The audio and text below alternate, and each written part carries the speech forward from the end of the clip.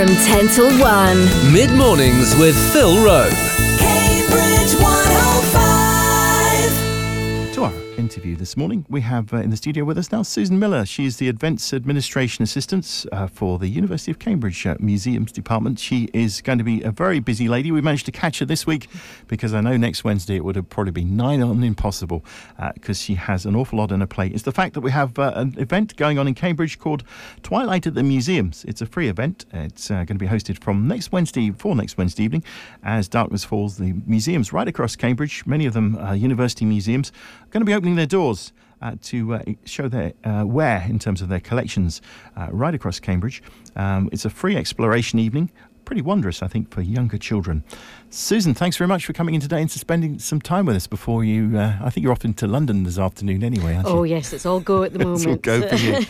So, actually, it's the first time I've heard of the event, but it's probably to my ignorance. How many years has this been running? This will be the 8th time we've hosted Twilight at the Museums, and each year it's grown in popularity, and it's grown in terms of the participation of collections that are involved as well. Have you run it in successive years?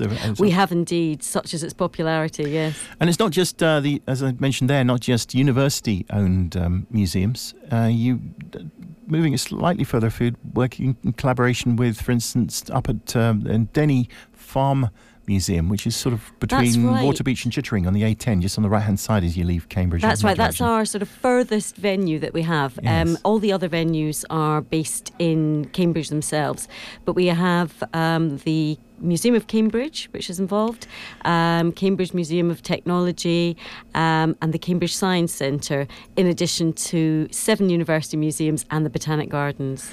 The one I can't, in my sort of geographical map in my head, is the Museum of Cambridge. Where is that one? It was formerly known as the Cambridge and County Folk Museum. Oh, of course, yes. Yes, and at the it's bottom been of, through a bit of a name Castle Hill. change. Right That's beside right. Kettle's Yard on Castle. That's what threw me. I should Yes. know that. We have had one of the curator team in before.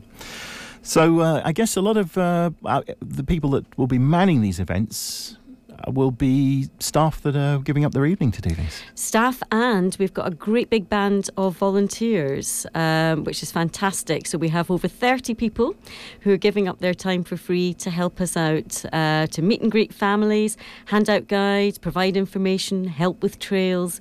So we've been so successful in recruiting extra help. So big thank you to our volunteers. Friends of the museum, do most of the museums have a supporting body that... if you like, some museums have museums? a pool of friends and volunteers that they can draw on, but these are additional to that. So we put out a big plea saying if you'd like to be involved, let us know, and we had a great response. So there's lots of enthusiasm out there. I've been to event. a few of the university museums, notably things like the Whipple Museum particularly I enjoy because of the technology such as old chronographs they show there, or even old pocket calculators from down the years, the old early Sinclair ones from the 1970s, and those sort of things are exhibited there.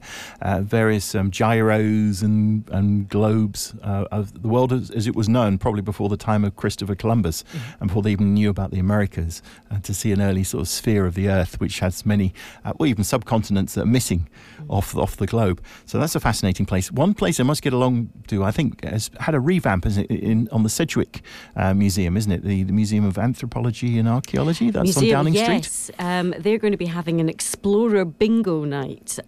So I believe there's lots of clues to solve, and you've got your bingo card to fill out. So yes, they've got quite a sort of fun trail going on, and lots of really unusual exhibits to find. That's obviously something aimed more at the children. Yes. Will there be dinosaurs? Dinosaurs, courtesy of the Sedgwick Museum. I always say that because if you think of children and think of dinosaurs, it's the first thing that will excite them and spark their little imaginations as well. Well, it's very much aimed at families, this event, and it was initiated really as a way of getting families into museums and allowing them to explore at a time where museums wouldn't normally be open to the public. And it started really being museums switching off their lights and people being able to explore by torchlight. And now it's grown and grown in popularity. popularity, we still have that torchlit element to it, but a lot of the museums add on extras. So not everywhere will be in the dark, but it is a good idea to bring your torch along because you will find some torchlit trails happening. I would say so. Either around the grounds, presumably, some outdoors, presumably, as long as the weather isn't too inclement. We've got lots of outdoor activities happening, actually. We have the Cambridge Guides are involved, and they'll be doing torchlit tours of the streets of Cambridge. So that will be leading from Downing Street all the way to the Museum of Classical Archaeology. And when you arrive there, you will find a huge 4-metre cubed illuminated globe. And that will be presenting images of the museum collections, but there's also an opportunity for you to have your photograph taken and for that to be displayed in the globe as well. So that's quite fun. We have a cycle-powered cinema happening outside the Polar Museum, and they'll be showing films of sustainable superheroes. So these will be short films that have been made by local schools in partnership with the Polar Museum and also Illuminate, who are also having their festival at the same time. So, yes, the big Illuminate one, which will be lighting up many of Cambridge University buildings, in fact, along King's Parade. Yes, I saw Senate King's House. College last night. It was lit up with a kind of a rainbow effect. It was beautiful. Fantastic. Yeah. Yes. Oh, so that's tied in at the same time as well.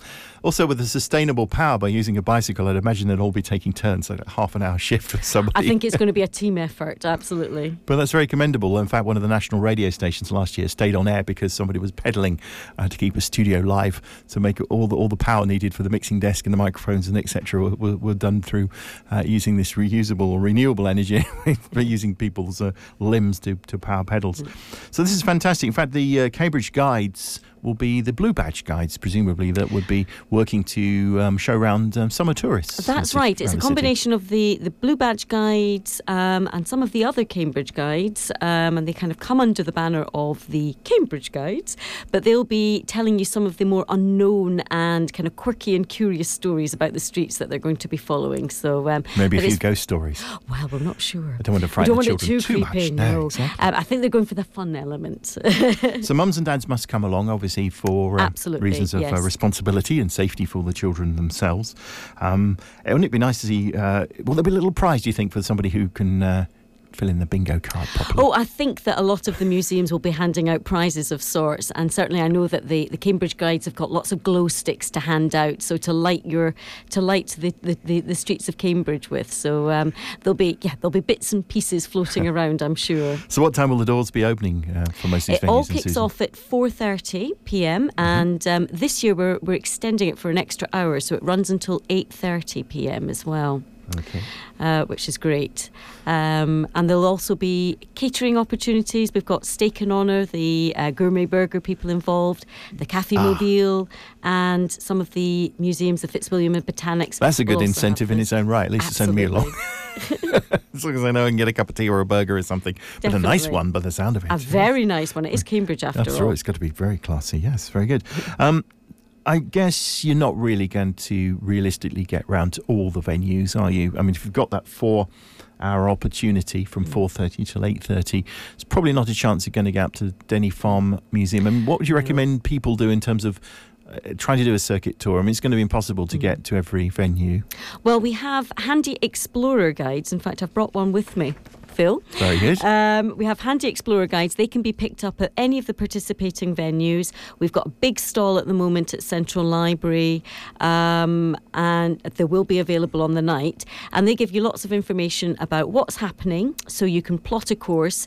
And there's a little passport at the back, so you can actually get a stamp in your guide to collect how many museums you've visited. But there's 12 venues in total, so I think it's a big ask to try and get around. I think probably. Given Cambridge traffic, but best will in the world. But we're really encouraging families to try and visit more than one, because there's such a broad range and a wealth that is offered by our local museums. And I think it's a great opportunity to visit somewhere you've never been to before. And have you managed to see some of the children's passports in past years? You've been doing this passport scheme. How many do you think some of the kids have got up to in terms of visits and stamps? Well, it's our first year for the passport. For that, so we're trialling something new. do. Yeah. Oh, yes. Every year we try something new. Be interesting to see whether you can get at least 5 or 6 visits in for some children. It would be great. Yeah, but that's a great challenge to set our families. Who can get the most? And the University Botanic Garden will be opening its gates. It'll only be via the Brookside Gate this time, That's right. which is the one facing onto Trumpington Road. It's only the usual entrance, is it? Because that will be Bateman Street, so you're obviously opening up another one of the entrances there. That's right. And you've got plants. Masters of trickery, you say, and disguise. And you can discover the deceptive powers of plants on a torchlit journey through the glasshouse range. Which is quite beautiful, actually, because if you I'd see imagine. the Yes. glass houses from the outside in the dark, I mean, it's quite magical, lit up with torches. So that should be really good fun. It's at the best of times, obviously, it's lovely to visit the University Botanic Garden. It's something I hadn't done for many years until about 3 years ago, and I suddenly discovered this vast, peaceful place, especially in the summer. It is. It's Well such a recommended to sort go of there. an oasis, isn't it, in the city centre? And we need to find out who will be the best museum explorer by going to the Museum of Archaeology and Anthropology on Downing Street. As you say, you get your bingo card, and then you find out more in each gallery, which I suppose means you can tick off the clues as you go along into that Yeah. card. You're looking to find a hungry Roman mouse in there. Who will be the first to find 500-year-old potatoes, which also exist in the building too. Because they've been looking for them for ages. The staff would wonder where they put them. They're probably up in the attic or something like that. And over at Denny Abbey, if you are on the north side of the city, why not just head up the A10 then? Head towards Chittering, the small sort of little hamlet, well before you get to, is it the Lazy Otter pub, I believe, which is where the River Ouse and River Cam crosses under the A10. And you've got a pathway of sparkling light leading the visitor towards the centuries-old abbey. That will look really nice, I think, again at It would night. be beautiful. There'll be family activities there exploring the theme of light and dark, and there's a team room on site which will be open especially for the evening too. That's wonderful. I hope that the event goes really well for you, Susan. It's a free event. It's very generous, I think, of a lot of people to give up their time and open all these resources for the public. It's 4:30, as we say, from next Wednesday. That's the 19th of February. The Fitzwilliam Museum, of course, not to be forgotten. They're probably the biggest and arguably someone might say the best, especially the staff that work there. They'll be open as well. 5:30, they'll be beyond the tomb in ancient Egypt within the Fitzwilliam Museum from 5:45 till 6:45. You've got behind the scenes of the coins and medals. The keeper of the coins and medals will be opening up her department. And at 7 o'clock, beyond the tomb in ancient Greece as well. You can join the outreach officer, Anastasia, for a magical journey telling session with a bit of storytelling going on, all about ancient Greece. Yes, I believe might be having some visitors from beyond the tomb as well. Oh, really? Expect some surprises. I hope this children aren't scared too much by mummies no. creeping up out of It'll all be sarcophagus. done in a very, hopefully a little a bit very more so. non-threatening way. Yeah. So do bring your children along to that. I'll give you some more information. I'll repeat the information in a little while, but you can get some information from. Actually, would you like to give out any details for the contacts? Susan, that you might have. There's some great information about the event itself on the University of Cambridge Museum's website. So if you go to the Cambridge University website, click on Museums and Galleries, and then you'll find all the information there. And you can keep an eye on Twilight updates and other news on Facebook and on Twitter. Mm-hmm. The hashtag is CamTwilight. That's right. To get some more information. You can put Twilight at the Museums Cambridge into your search engine to find the cam.ac.uk main university website, and that should, in fact, through your search engine, take you to the relevant page. Absolutely. Susan Miller, thank you very much for coming in and spending some time with us today. From 10 till 1. Mid-mornings with Mandy Morton. Cambridge 105. And delighted to bring you my first guest of the afternoon. Now, Jane Asher is appearing in Moon Tiger, the original book by Penelope Lively, and she's on at the Cambridge Arts Theatre this week. And I went along to meet Jane in her dressing room last night, just before the show went up. Jane, to start with, so many people actually cite Moon Tiger as being one of their favourite books of all time. Had you read it before you were offered this part? I'm ashamed and embarrassed to say that I hadn't. I'd heard of it, like I think most people of my sort of generation, terribly well-known title, but I hadn't ever read it. I did, of course, once I read the adaptation first, and then I read the novel, and I mean, she just writes so beautifully. I just regret deeply I've been all these years without having read it, because it's a gem. And you're right, so many people have said to me, oh, that's my favourite book, which is quite a weight on one when you're about to do it on stage. Also, the other thing about it is that Penelope Lively herself, I was able to speak to her just at the back end of Christmas, and she actually mentioned that one of the most exciting things for her that was happening in 2014 was the staging of Moon Tiger, and she was so excited about it. You must know, has she seen it? She has. She came first to a reading that we did of it, just to see if it would work at all in principle, because I think we all felt very unsure, being, as she describes it, this kaleidoscopic view of this woman's life. So it goes to and fro in time and so on. Very complex concept. None of us are quite sure, is this going to work as a theatre piece? So we did a reading of it, and she came to that, which was the first time I met her. So that was scary enough. But we all agreed, yes, it works wonderfully if it can be staged in the right way, which at that point nobody quite had much idea of what that would be. But she thought that was terrific. And then, yes, she came to our first night in Bath and absolutely loved it. And I feel that is the stamp of approval. If the author, this brilliant, wonderful woman, is happy with it and likes it, then that's good enough for me. I'm just thrilled.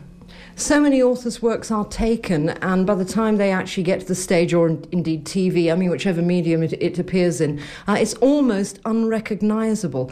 I think what's lovely about this particular dramatisation of her work is that it's incredibly recognisable, and a lot of her words, a lot of the dialogue is used to perfection. It is extraordinary, isn't it, how much we've been able to use of it. And I agree, it seems to sum up the feelings of the book so beautifully. Obviously, you can't include, a fraction of it, because it's a fairly long book, and you can't put all that on stage. But I think we have enough of the important elements and the feeling of her wonderful writing to make it work. And I think the brilliant staging, and I can say that quite objectively because it's not to do with me, the way it was finally presented is so clever, because it does become a piece that works in its own right. You don't just feel, I'm sitting here listening to the book and I might as well have gone home and read it. It has become something special and different, but equally reflecting the book. It deals with a woman who is at the very end of her life. In fact, the sort of the dying moments, really, as far as she's concerned. Claudia, the character, how do you relate to her? She's much older than you, for a start.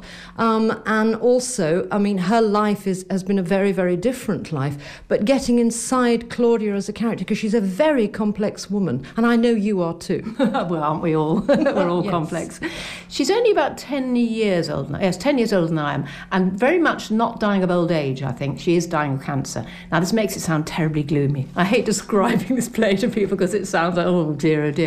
In fact, funny enough, somebody who was sitting in the audience the other night said to me that a man behind him said, oh God, there's a drip, because we have a hospital bed on stage. Thank goodness they weren't talking about anybody on stage. No, anyway. No, it was none of the people. But I can assure everybody that the drip disappears, and it's actually quite a funny play, and I think, of course, wonderfully listenable to and not depressing at all. But she is a woman who, yes, we see at the very beginning is dying of cancer and looking back over her life.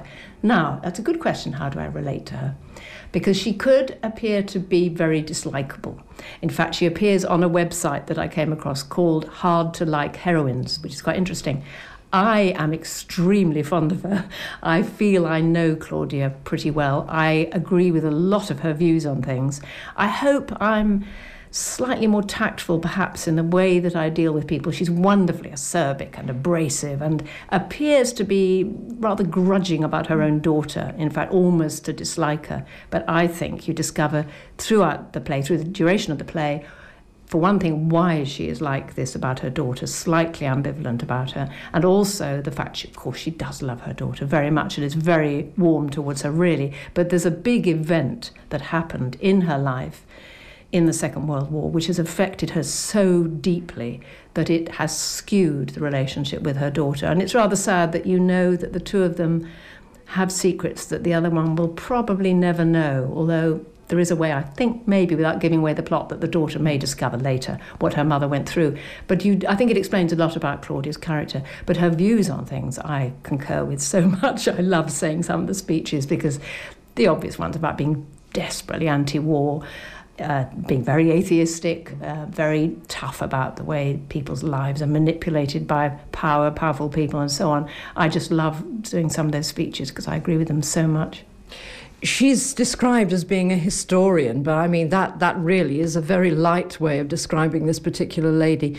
There's a lot of inner conflict within her that actually we are privy to, because this is an open discussion which she throws out at the audience, and it is one of those things you walk away and you're thinking about it, I would imagine, days later. I saw it last night and it's been living with me all day. Some of those comments, and like you, I can identify with an awful lot of what was happening. But she was very forward thinking, because a lot of the things that she talks about and the periods that she talks about, women just weren't on the scene. They weren't as dominant as that. You didn't get too many people that went into war zones and started reporting on bodies lying in the desert. She was very forward-thinking right from the start. Yes, of course, Penelope was writing it in 1987, so she is writing it with, of course, the hindsight of having lived through a time where things had changed dramatically. But you're right. And it's interesting that there is a very strong love element in the play, and the guy who is involved in this assumes that he will have to totally look after and pay for the love of his life, this woman, and he sort of rather condescendingly says, that, oh, well, you can write your little book sort of thing, and she accepts it. Well, nowadays, I think we would be very different about that. But Claudia does say, looking back, if feminism had been around then, I would have taken it up, I suppose. It would have needed me, which I love the way she says that. You can sort of see Penelope saying that. I must say, Penelope often says, people say to her, is Claudia based on you? And she always says, no, absolutely. Oh, absolutely not. If only I was as feisty as Claudia. Well, I can tell you, having met her a few times, there's a lot of Claudia in her. She herself is quite daunting. She's like one of those wonderful teachers that you're a bit frightened of, but because you admire them so much and you want to please them, and she's a little bit like that. But she claims she's not Claudia, but I think there are a lot of elements in common. You always know when you're sitting with an older woman, when wisdom begins to ooze out and you suddenly find yourself almost sitting at her feet. I feel exactly the same way about her in that respect. There's nothing sort of chronological about this play. There's nothing chronological about the book, but we visit all those important moments within her life. Was that hard to learn? Because, you've got to have somewhere to go, like, if you're learning a song, you know what it's going to be like at the end, therefore you try and get yourself into that position. That's a very good question, because, yes, of course, normally when you're doing a play, we all talk a lot in a rather pretentious way about the journey, of course, and that you know where you're going to end up, so that the arc of the story is very important. Well, as you say, with this, when we were rehearsing it, very often I would say, well, have we already had the bit that happens before this, or is that going to come afterwards? Because it does go to and fro. But that's I love that about the play and the book. She writes a lot about memory, and she's quite right that it isn't sequential or chronological. When you look back in your life, things do go out of order and they appear to happen all at once, and you sometimes remember something of having happened before this or after this, and there isn't any sort of logic to it. And that's the way she tries to write the book and the way that we present the play. But I think what's very clever about the way we do it is that you're never lost. You do know exactly where you are because of various technical tricks. You know where you are all the time.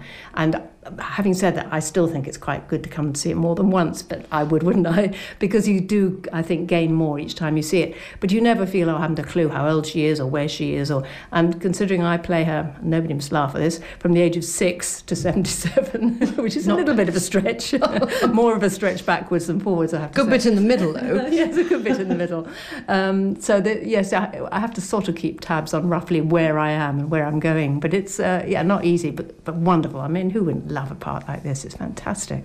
What about learning lines? I imagined you, having seen the play last night, actually spending most of Christmas at your kitchen sink, just talking to yourself. Is that the reality? Pretty much is, in this case. I used to never want to learn things before I started rehearsing. For years, I always said, I want to wait, so it's very malleable. I learn it as I'm rehearsing. And it was I think it was Bedroom Fast with Peter Hall a few years ago. And he said, I'd like everybody to come to rehearsal having learnt it. And I thought, oh dear, I don't like doing that. But I did as I was told, of course.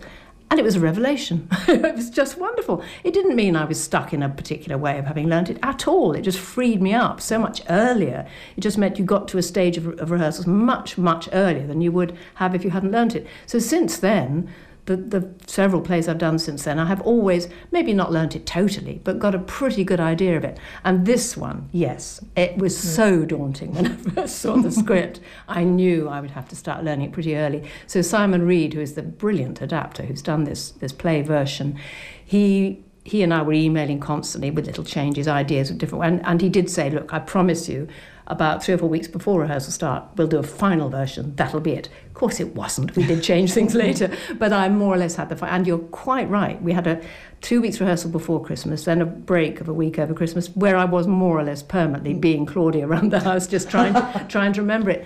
But I have to say, it's dangerous to say this because one can always dry even now, but being so beautifully, logically written, it was easier than many things I've had to learn, and it's just a joy to say her words, so that it wasn't quite as terrifying as I thought it might be.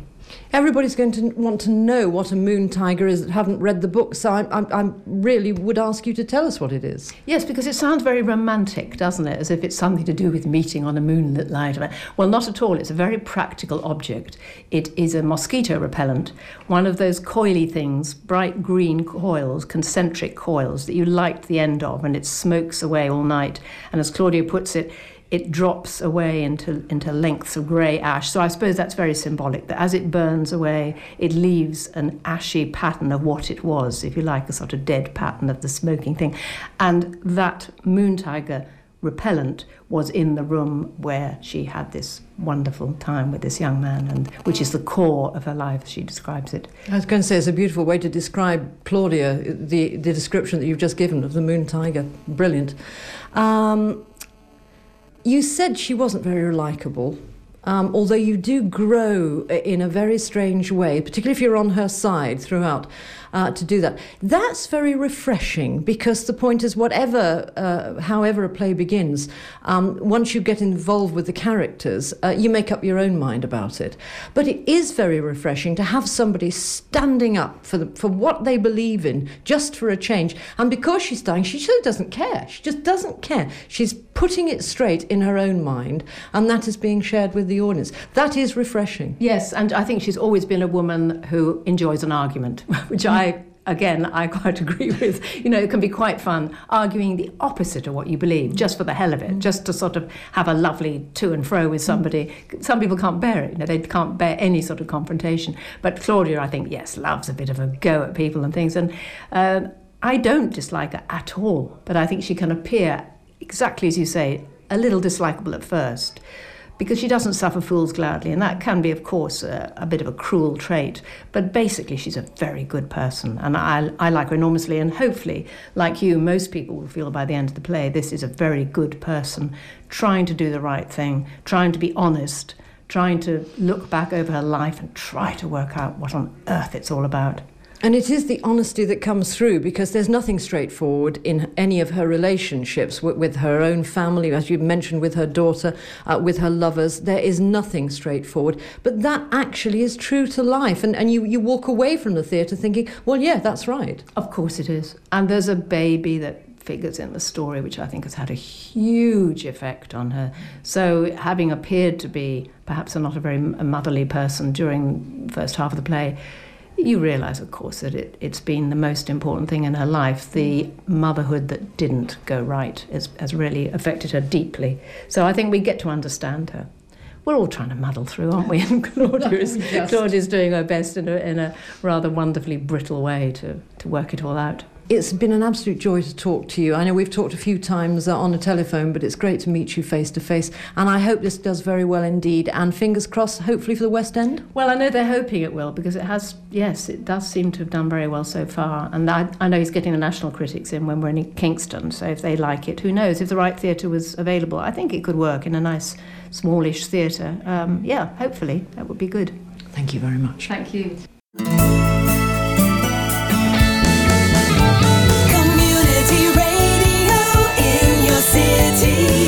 Merlin Cathari. Cambridge 105. And I've been joined today by two girls from Be Inspired. I've got Amira and I've also got Aya with me. Good morning, girls. How are you? Good morning, Merlin. Thank you for coming in today.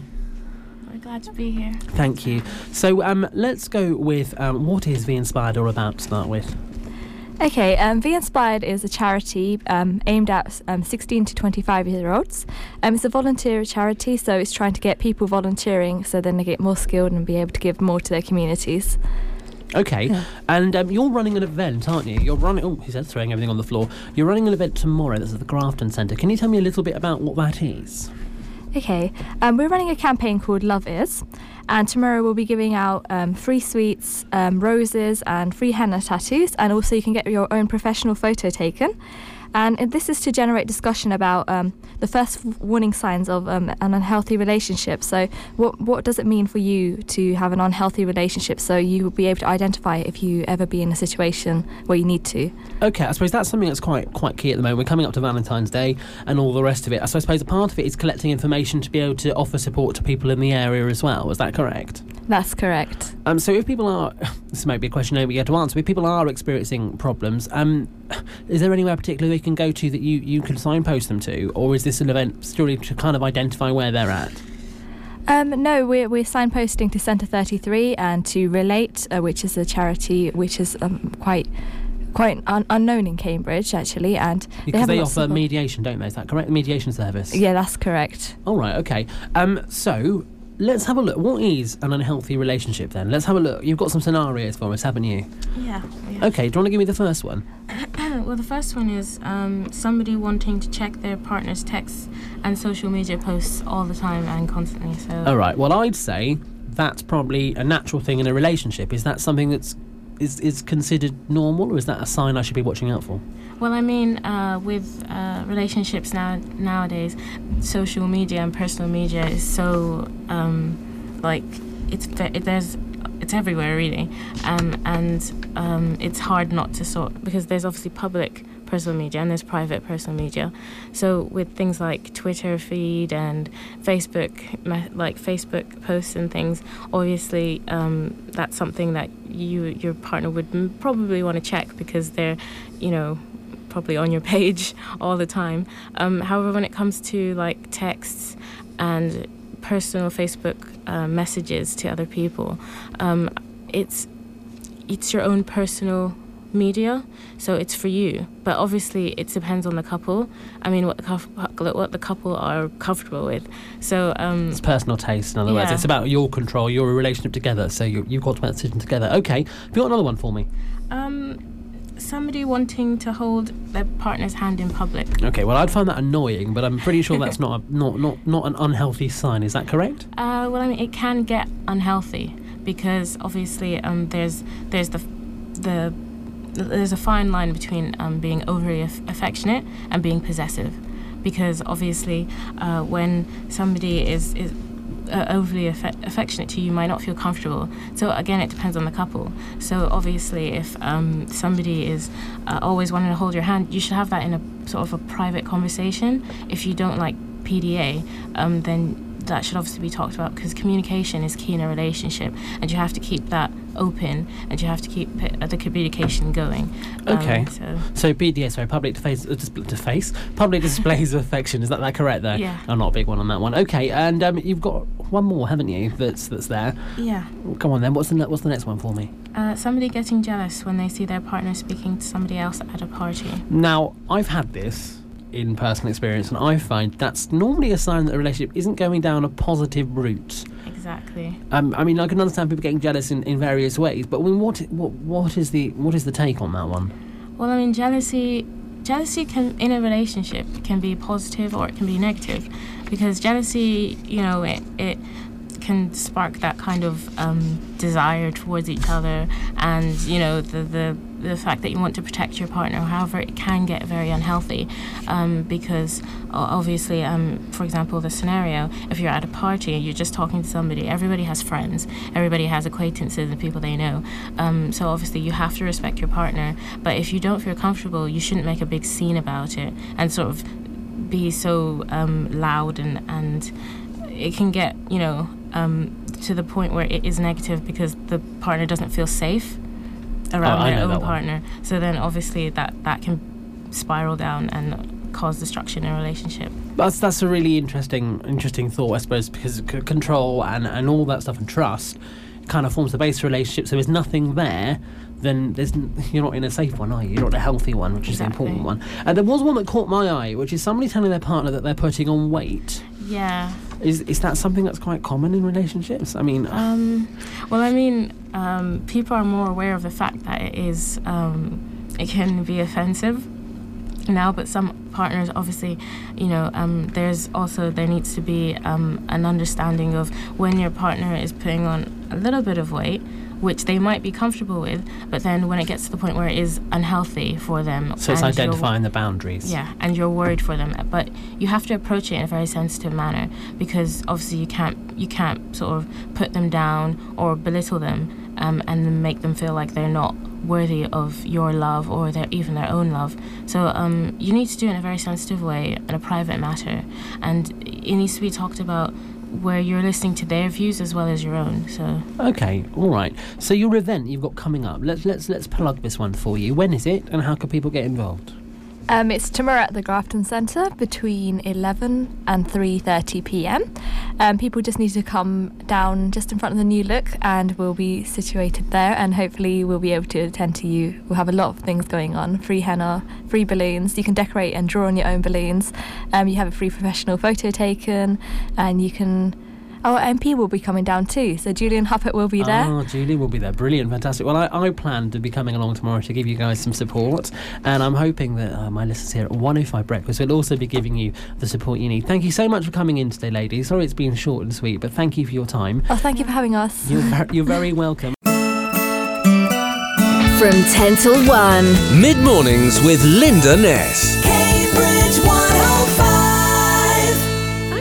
For something to do with the children this half term.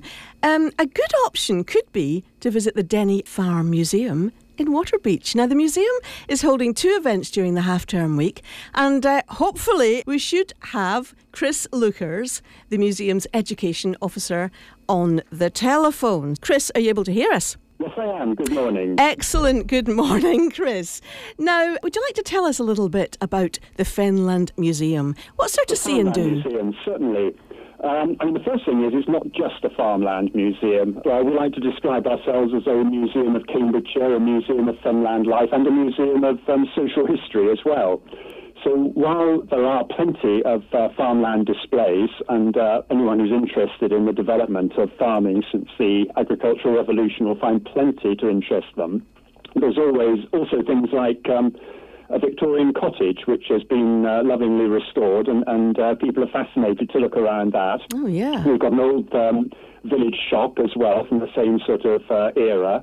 Various displays of Fenland crafts, such as the dairy and willow workers' workshop and things like that. Mm-hmm. Plus, of course, the fantastic 12th century Denny Abbey, which is really a wonderful landmark, and you can go inside and explore it, and there really is plenty to see and do there. Brilliant. It sounds really excellent. I haven't actually been there myself, and I must pop down and have a look. Certainly must. I must. And I believe that there are 2 events during half-term that are particularly aimed at children. What are these? Yes, they're aimed at families, and obviously we're aware that if children are happy, the families are happy. Yeah, also. absolutely. So on the Wednesday, we're joining up with the University of Cambridge Museums to do the Twilight at the Museum session. And at Denny Abbey, it goes from 4:30 until 8:30. And you'll be able to see the whole site in a completely new light. The Abbey is going to be floodlit, and it does look absolutely amazing when it's floodlit. Really spectacular, certainly as, daylight fades and night goes on. It just stands out wonderfully. And what we'll be able to do there is a trail to take you around the museum, and there's also a silhouette-making activity. So children can come and be photographed, and then we'll print out their photographs. They can cut them out and make an authentic Victorian silhouette, which they can frame and take away with them as a wonderful souvenir. Oh, fantastic. That sounds absolutely brilliant. And I see that the Twilight at the Museum event also involves the telling of the Denny ghost story. That sounds really exciting. What age range of the children are you aiming at? It's not too scary, is it?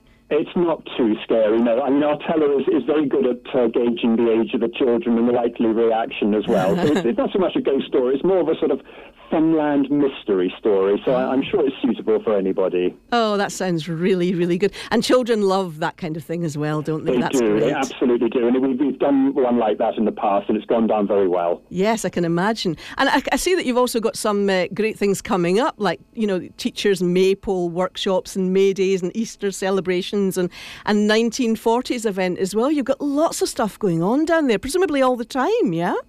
Yes, we're actually in our closed period at the moment. We're just opening those 2 days over half term, but from the beginning of April through to the end of October, that's our open period. We're open every day, and particularly of interest to families, every Wednesday and Thursday afternoon during the holidays and half terms, we have drop-in sessions where families can come and do make and take activities, and there's very often a trail going on as well. Mm-hmm. So children absolutely adore that, and it's a lovely wide open site, and there's plenty of opportunities for picnics, if the weather gets a bit better, of course. It's a sort of place you can spend a whole day. And I'd like to emphasise how close it is to Cambridge as well. It's really only about 8 miles away, just north of Waterbeach, on the number 9 bus route. So no problems getting there. Mm-hmm. Oh, it sounds fantastic, actually. And how much will it cost to take the children? It's always an issue, of course, with families. Of course it is. I mean, to start with our half-term events, the Wednesday session is completely free, so you can't balk at that. Gosh. The Thursday session is a normal children's activity pricing, so that's adults £5, concessions £4, and children £3.50. Mm-hmm. You can also get a family ticket for £13, and we do season tickets. That's a real bargain. With a season ticket, a family season ticket is £30, and that enables you to come as many times as you like throughout the season until the end of October. Mm-hmm. That's great. So if you really like the place, then that's definitely the way to go. That it all sounds wonderful. And for those people wanting more information and to book in advance and stuff like that, how would they get in touch with you? How would they find you? Yeah, absolutely no need to book in advance. Just turn up. There's plenty of room for everybody. If they want to get in touch with me, we have got a website, which is dennyfarmlandmuseum, one word, .org.uk. Mm-hmm. You can easily Google that. Mm-hmm. And they can also ring us. The number is Cambridge 860-988, if they want further information. Excellent. Chris, thank you very much for speaking to us this morning and taking time out to do that. That all sounds great. And I know that, especially with younger children, that when my daughter was younger, you're always hunting for things to do at half terms. And that sounds like a great option, actually. It sounds fabulous. That's great. Thank you. Thank you. So that was Chris Lookers telling us about the 2 events at the Denny Farmland Museum at Waterbeach. Twilight at the museum, which is on Wednesday the 19th of February, and the Children's Art and Craft Afternoon, which is on Thursday the 20th of February. And as I said, for more details, look at the website dennyfarmlandmuseum.org.uk. From 10 till 1. Mid-mornings with Linda Ness. Cambridge 105. So this morning I'm pleased to welcome Carrie Rawlings from that rock choir. So if you like singing and you're maybe thinking about starting a new hobby, I think you'd really enjoy hearing about how this energetic and fun choir come together. So welcome to Cambridge 105, Carrie. Hello, welcome. Hi. That's nice to be here. Yeah, good. So tell us about the rock choir, Carrie. It's not just a local organisation, is it? No. I'm one of over 50 leaders all over the UK. We stretch right down from the bottom of England to the top. There's about 15,000 people singing every week with rock choir. So yeah, we're not alone. No, and you're the leader of the Cambridge Rock Choir, and do you do Huntingdon as well? Yep, I do Huntingdon and St Neots, so I'm kind of in this pocket of Cambridgeshire. Ah, yeah. Okay, so you're very, very busy. In fact, I know you're a very busy lady because we've been waiting ages to get you in here because you've been very busy doing panto and stuff. Tell us a bit about yourself then, Carrie. Well, I actually was born in Cambridge in Mill Road Hospital, which used to be. Grew up here and then sort of lived in St Neots with my mum and dad, went to school in St Neots, ended up working back in Cambridge as a teenager, and then I went off to university and studied performing arts and music, and then went to drama school in London. So it's always been in my bones, really. Mm-hmm. And I started working for Rock Choir in around 2011, and they said to me, where would you like to be based? best. And obviously I thought the best place to be would be back home where I began my musical life, really. Yeah. So I opened Cambridge, St Neots and Huntingdon Rock Choir in September of 2011. And we're just entering our third year now. Brilliant. And how hard is it to get in? Oh, it's easy to get in. We don't audition. There's no audition at all. You don't? You don't have to read music. So really, you come along for 1 week on a free taster to see what you think. And there's no judgment of me to the singer, as it were. It's more about you coming along and seeing how you feel amongst the choir and whether it's the choir for you. Okay, so if there's no auditions, how do you... Oh, I know what you're going to say. How do you deal with people like me who would be droning along out of tune? Well, droning is not a word I would ever use. I sort of have the impression that most people can sing, but they've just never really honed that skill. Do you know what I mean? So although you may only sing in the car or in the shower, when you come together and sing as a group, it suddenly becomes easier to hear yourself, and then I'll help you work on your listening skills, basically, to try and make sure that you're in pitch with everyone else. So if people, start at the beginning less confident and very quietly singing and not sure how they sound, then hopefully by the end of an hour and a half they're feeling much more confident in what they do. And there's safety in numbers, so people tend to just end up coming together and singing in tune, and there's no awkwardness then. They feel really liberated. Yeah, I can imagine. It would be a great fun thing. What kind of singing do you do? What kind of music do you do? Oh, everything. So the main repertoire is kind of rock, pop, Motown. Not heavy rock, don't get me wrong. We're more kind of like the darkness. But this time alone, we've been doing Ollie Murs, so Dance With Me Tonight. We've then just headed to Adele and we're doing a slowie, Someone Like You. And we're about to start Mr. Blue Sky by the Electric Light Orchestra. Oh, fantastic. So it's a real mix of kind of fast, slow, upbeat, older songs, new songs, just trying to keep it different all the time, really. Okay, let's break for a second, because we've got a couple of tracks here from you, and this is Somebody to Love. Oh, yeah. Yeah. I thought it'd be good for today. Yeah, exactly. Valentine's Day. Let's see. And, lots of slush, guys. Let's hear it.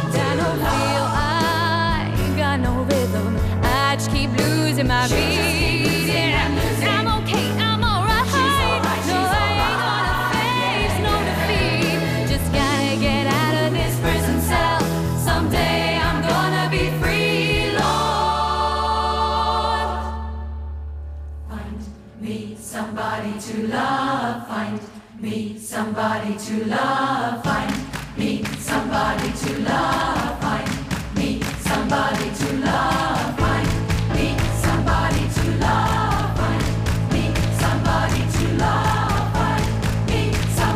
to love, find me somebody to love, find me somebody to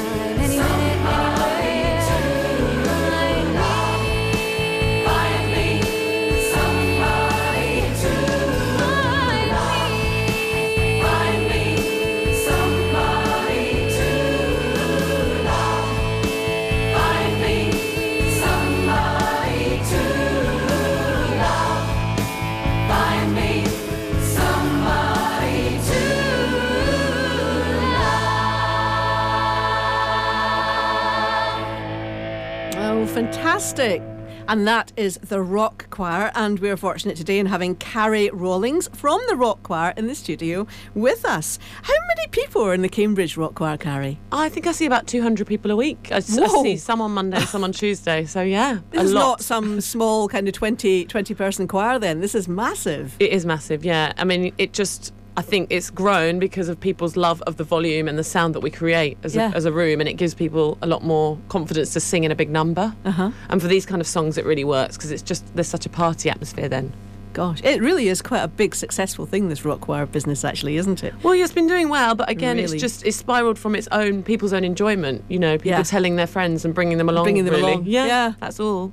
And what do your members get out of being in the choir, do you think? Well, that's really interesting. We've been talking about this recently, a few of us, saying it's not only the kind of musicianship that they're hopefully getting better at, because I'm a bit of a taskmaster in terms of the technique and the way that they're growing as singers, but there's a massive social side. So although they come for an hour and a half, they're all on Facebook groups or Twitter groups, or they have lunch clubs or weekend meetups. And they go afterwards as well, I imagine. Yeah, some of them go to the pub after. Yeah. Some of their kids go to school together, so it's a real community feeling.